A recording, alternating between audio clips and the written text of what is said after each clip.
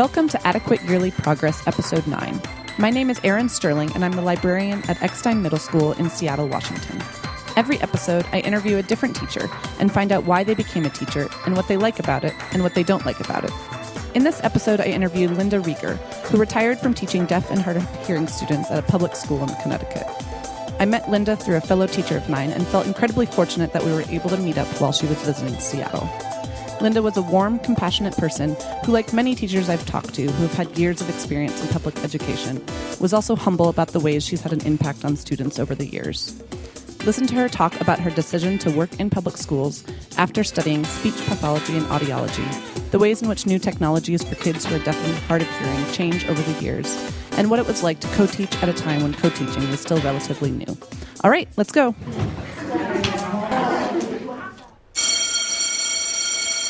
Hi, Linda. I'm glad you're on my show.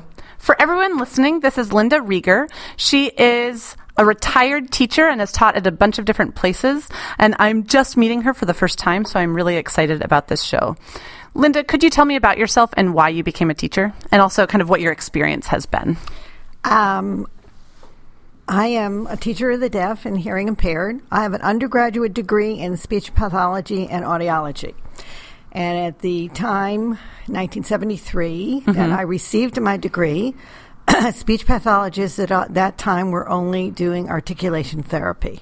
Okay. And I was quite bored doing sh-t-k. Okay. And I was looking for something that would satisfy me more. I spent my summer volunteering at a preschool program for deaf and hearing impaired students and fell in love and decided to get my master's degree in deaf education. Great. And have you taught at all different levels? I have. I'm certified to teach from pre-K all the way up to 12th grade, and in my career of 36 years and more, I have taught all of those levels. Wow, that's great. And what did you like about being a teacher? Or what did you find rewarding? I love working with students, and I found the most enjoyable time is when you see the light goes off in that child's mind, and you know that he is actually or she is actually understood the concept you're trying to teach. So when you worked with kids, were you specifically working with kids who were deaf and hard of hearing the entire time, or did you have classrooms where it was a mix? Or Well, both. I started my career working in an elementary school, and I would have one class period during the day when all of my students would be with me, and then other classroom and other periods during the day when I would go into the classroom, and at that time it was called team teaching. I would team teach with the classroom teacher. Was there a particular grade or age level that you liked the most? Or if you were to go and do more that you would choose? I guess I prefer elementary and high school. Okay. To middle school. Yeah. What about those grades appealed to you? I just enjoyed elementary so much. I found it fun. And high school, to me, was interesting. It was fascinating to see what was going on and help the students make the social transition into high school. Right. What did you notice changed in teaching over your years of teaching? Or were there specific kind of points or marketed times? Certainly what has changed is data keeping. We weren't so focused on data as we are now.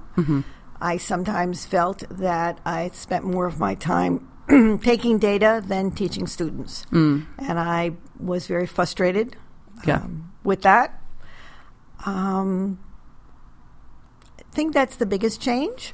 I have some personal opinions about new programs that keep coming in and circling back around. I think there should be various approaches to teaching students, and you shouldn't be keyholed into only one approach. Right.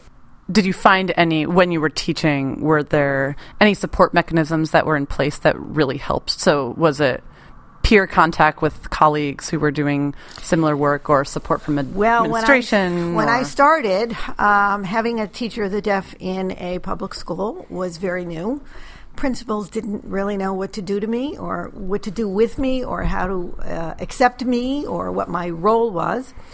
In the state of Connecticut, there were very few of us, and in fact, I was one of the founding members of an organization called Connecticut Educators of the Hearing Impaired. And what we did was we reached out to other teachers in the same position, and we started a support group. Oh, that's great. For specifically teachers of the deaf and hard of hearing. Yes. And did you see a change in kind of acceptance of deaf culture? So personally, I've been interested in kind of deaf culture and what has come out of it. And I was curious if you were part of that at all, or if not part of it as... I'm knowledgeable. There's a very big difference between deaf culture. Right. And those who consider themselves hearing impaired or oral deaf. Right. And deaf culture does not believe that any of that twain shall meet. Yeah. So I'm not so sure what your question is. I guess. That. Well, did you use sign language and also speech therapy combined, or I guess just more about kind of how Technique. You taught and what I've read about teaching deaf and hard of hearing people is that there is this tension between, especially for if you are hearing, for how to teach students how to embrace what they have, but also there is tension if and what I found during my teaching, only if your student came from deaf parents. Okay. During my teaching, most of the students that were in public schools had parents who wanted them to be oral. Okay. So there wasn't a lot of conflict. I have many friends who are deaf and live in deaf culture. Yep. So I am fully aware of the conflict, but my students mostly were, the goal was to make them oral.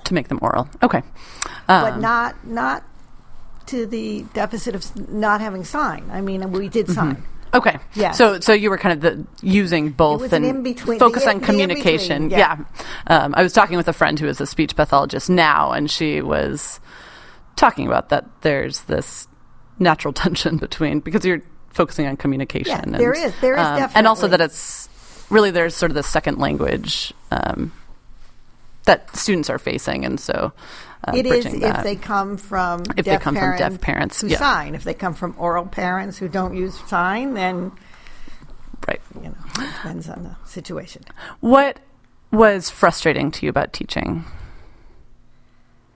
Besides, I think you mentioned kind of data collection and that there was ever more data collection.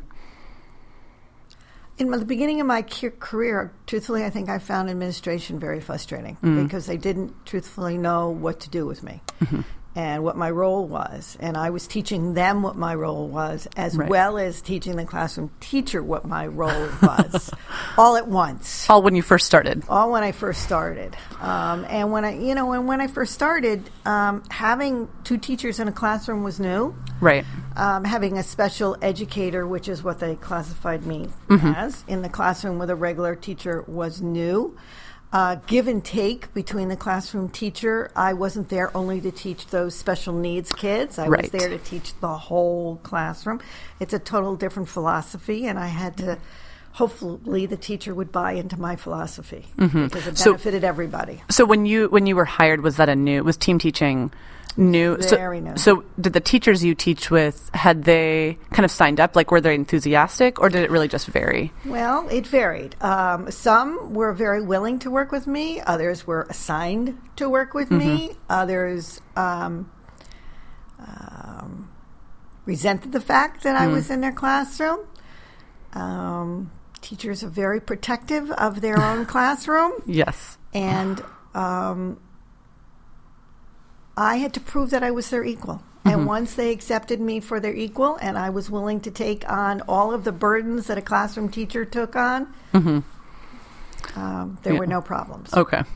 And how how did you go about doing that? Or were there, so I'm thinking of people who might be thinking of going into teaching, and now at our school we have co-teachers, and I think there's still some of that struggle of you have your own classroom, but really working.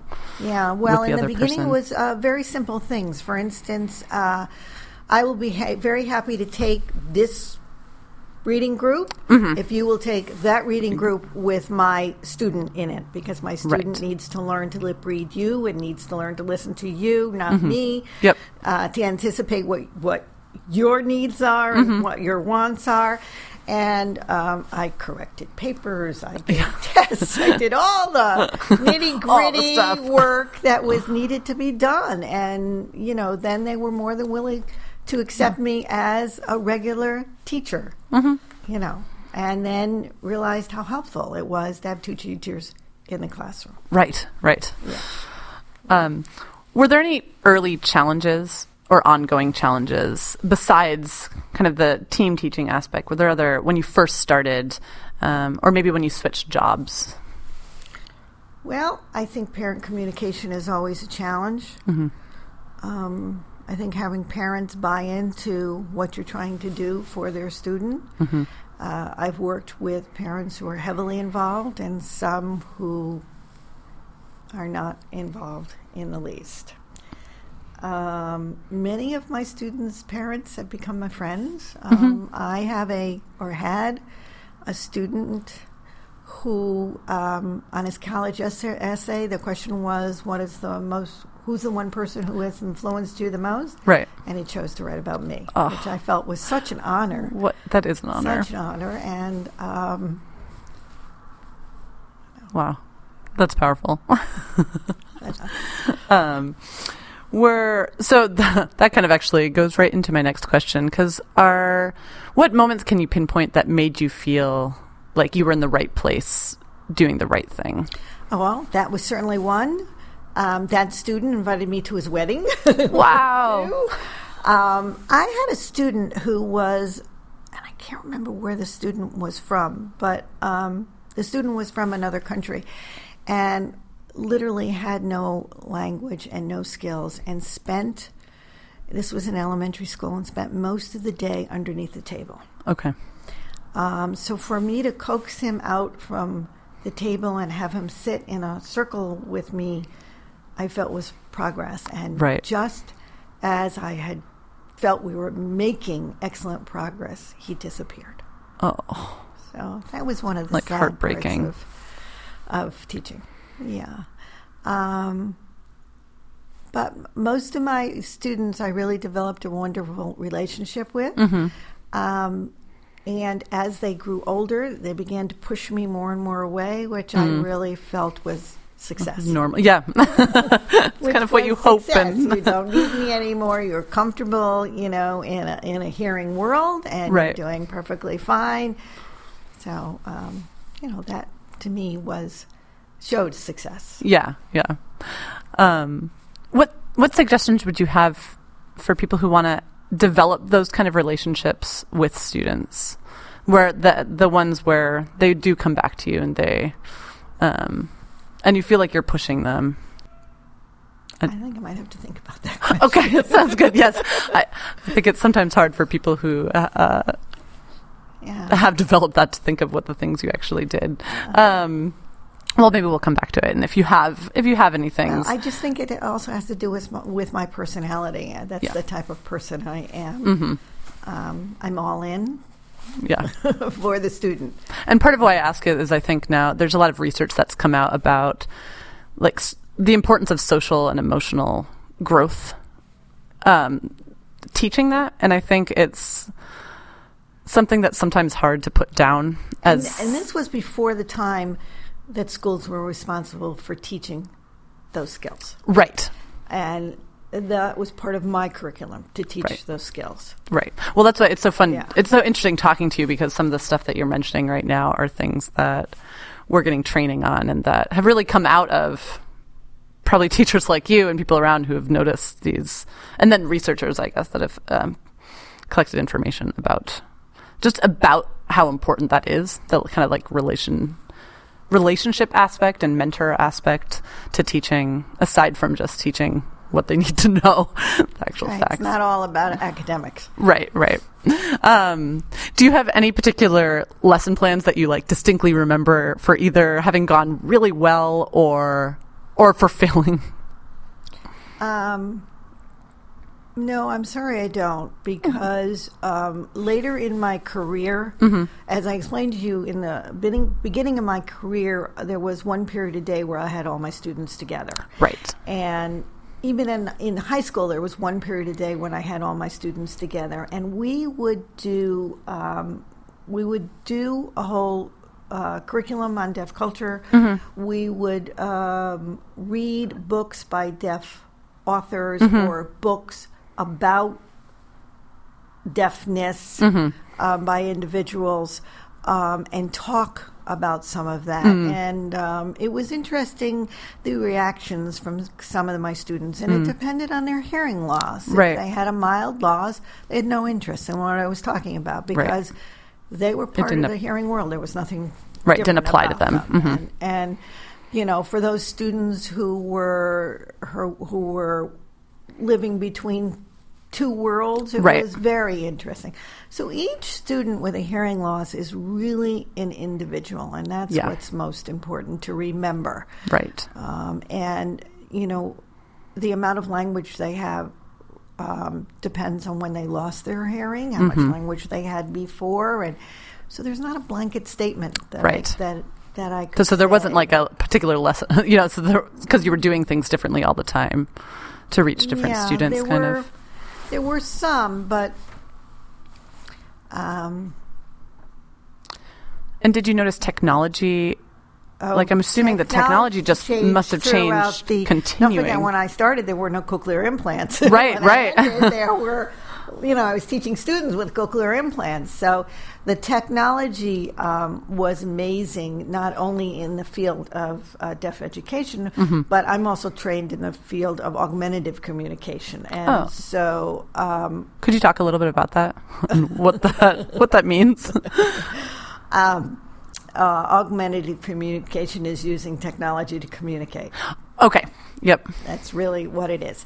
And I'm also certified as a special ed teacher. And so I worked with severely disabled students who used a computer, which looked nothing like your iPad or your laptop now, to communicate with pictures and icons and things like that. Yeah. Also.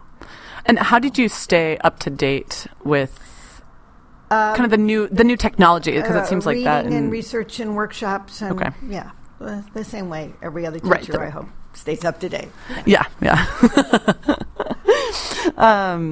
What advice do you have to people who are thinking of pursuing teaching as a career, and also who are maybe specifically interested in either speech language pathology, or special education? I think you have to really have a passion. Not all of special education is fun and games. There's a lot of things about it that you probably would choose not to do, but you have to believe that every child has something to give. Right. And if you don't, then I don't believe you should be in teaching. Yeah. That's profession. True. Did you ever think of leaving teaching for another profession? No, not really. Yeah. And no, I think I really have been pleased with my career. Yeah, that's great. I've done something that has made me happy. Yeah. And what are you currently excited about in your life that could be related to teaching, or like do you stay connected? Did you have a hard time retiring or yeah? Did I have time? No. I retired at a time in my life when it was the right thing to do. Okay. There were a number of reasons, but it was the right thing to do. And yes, I still sub. Okay. I still do some consultation. Yep. And that's been nice. Yeah. Do you tend to sub for any sort of jobs, or do you specifically sub? Okay. I only sub for a teacher of the deaf. Okay. No, I've had a working relationship with a school system back in Connecticut, and they have a teacher of the deaf on staff, and I sub only for that person. Okay. Yeah. And kind of wrapping up, you've mentioned it a little bit, and this is where things ebb and flow, but are there any other students in your mind who, you mentioned the student who invited you to his wedding, are there any other students that stand out in your mind? Oh, a number of them. I've had a number of them who have kept in contact, or the parents who have kept in contact with me for a while, and then it fades out there.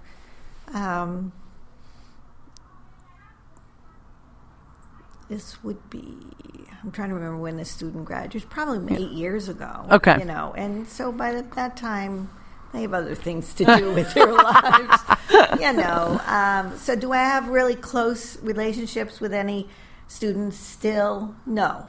Right. Yeah, I imagine that would just be hard in general because they move on to their own lives. Right. They move on. And I they get don't older, need to come back. so, Right, yeah. Well, that's great. I think that's the questions that I have, and I really appreciate talking to you and hearing your experience and being willing to be interviewed. So, Jess showed me some of what you've done. I think it's a wonderful project. Well, thank you. It's been really fun for me. It's a kind of fun personal project, but hearing everyone's stories and do you intend to do something further with it? At this point, I intend to use it kind of. It's a way for me to actually just get to know what people have done. I would like to do podcasting with students at some point. And so that was one of the initial goals of starting this project. The second one being just kind of a personal one of, I think it's important to hear that teachers are people, because sometimes I think the media can tend to focus on kind of the heroes or the villains in education. And so that was kind of the personal interest. So at this point, I'm just wanting it to go on because I have really enjoyed doing it. I think it's a wonderful idea. Wonderful. Well, thank you so much. I really appreciate it. That's the end of my show. Thanks for listening. You can find future episodes on adequateyearlyprogress.com, iTunes, and hopefully soon the Microsoft Podcast app. Thanks to the band Inspira's song Follow the Waves for the upbeat music you are dancing to right now. Thanks to freesound.org for the Creative Commons license for user SBYANDIJI's alarm bell sound, user Totia's yeah sound, and user Mental Sanity off for the background chatter sound. Thanks for listening, and talk to you next on January 25th.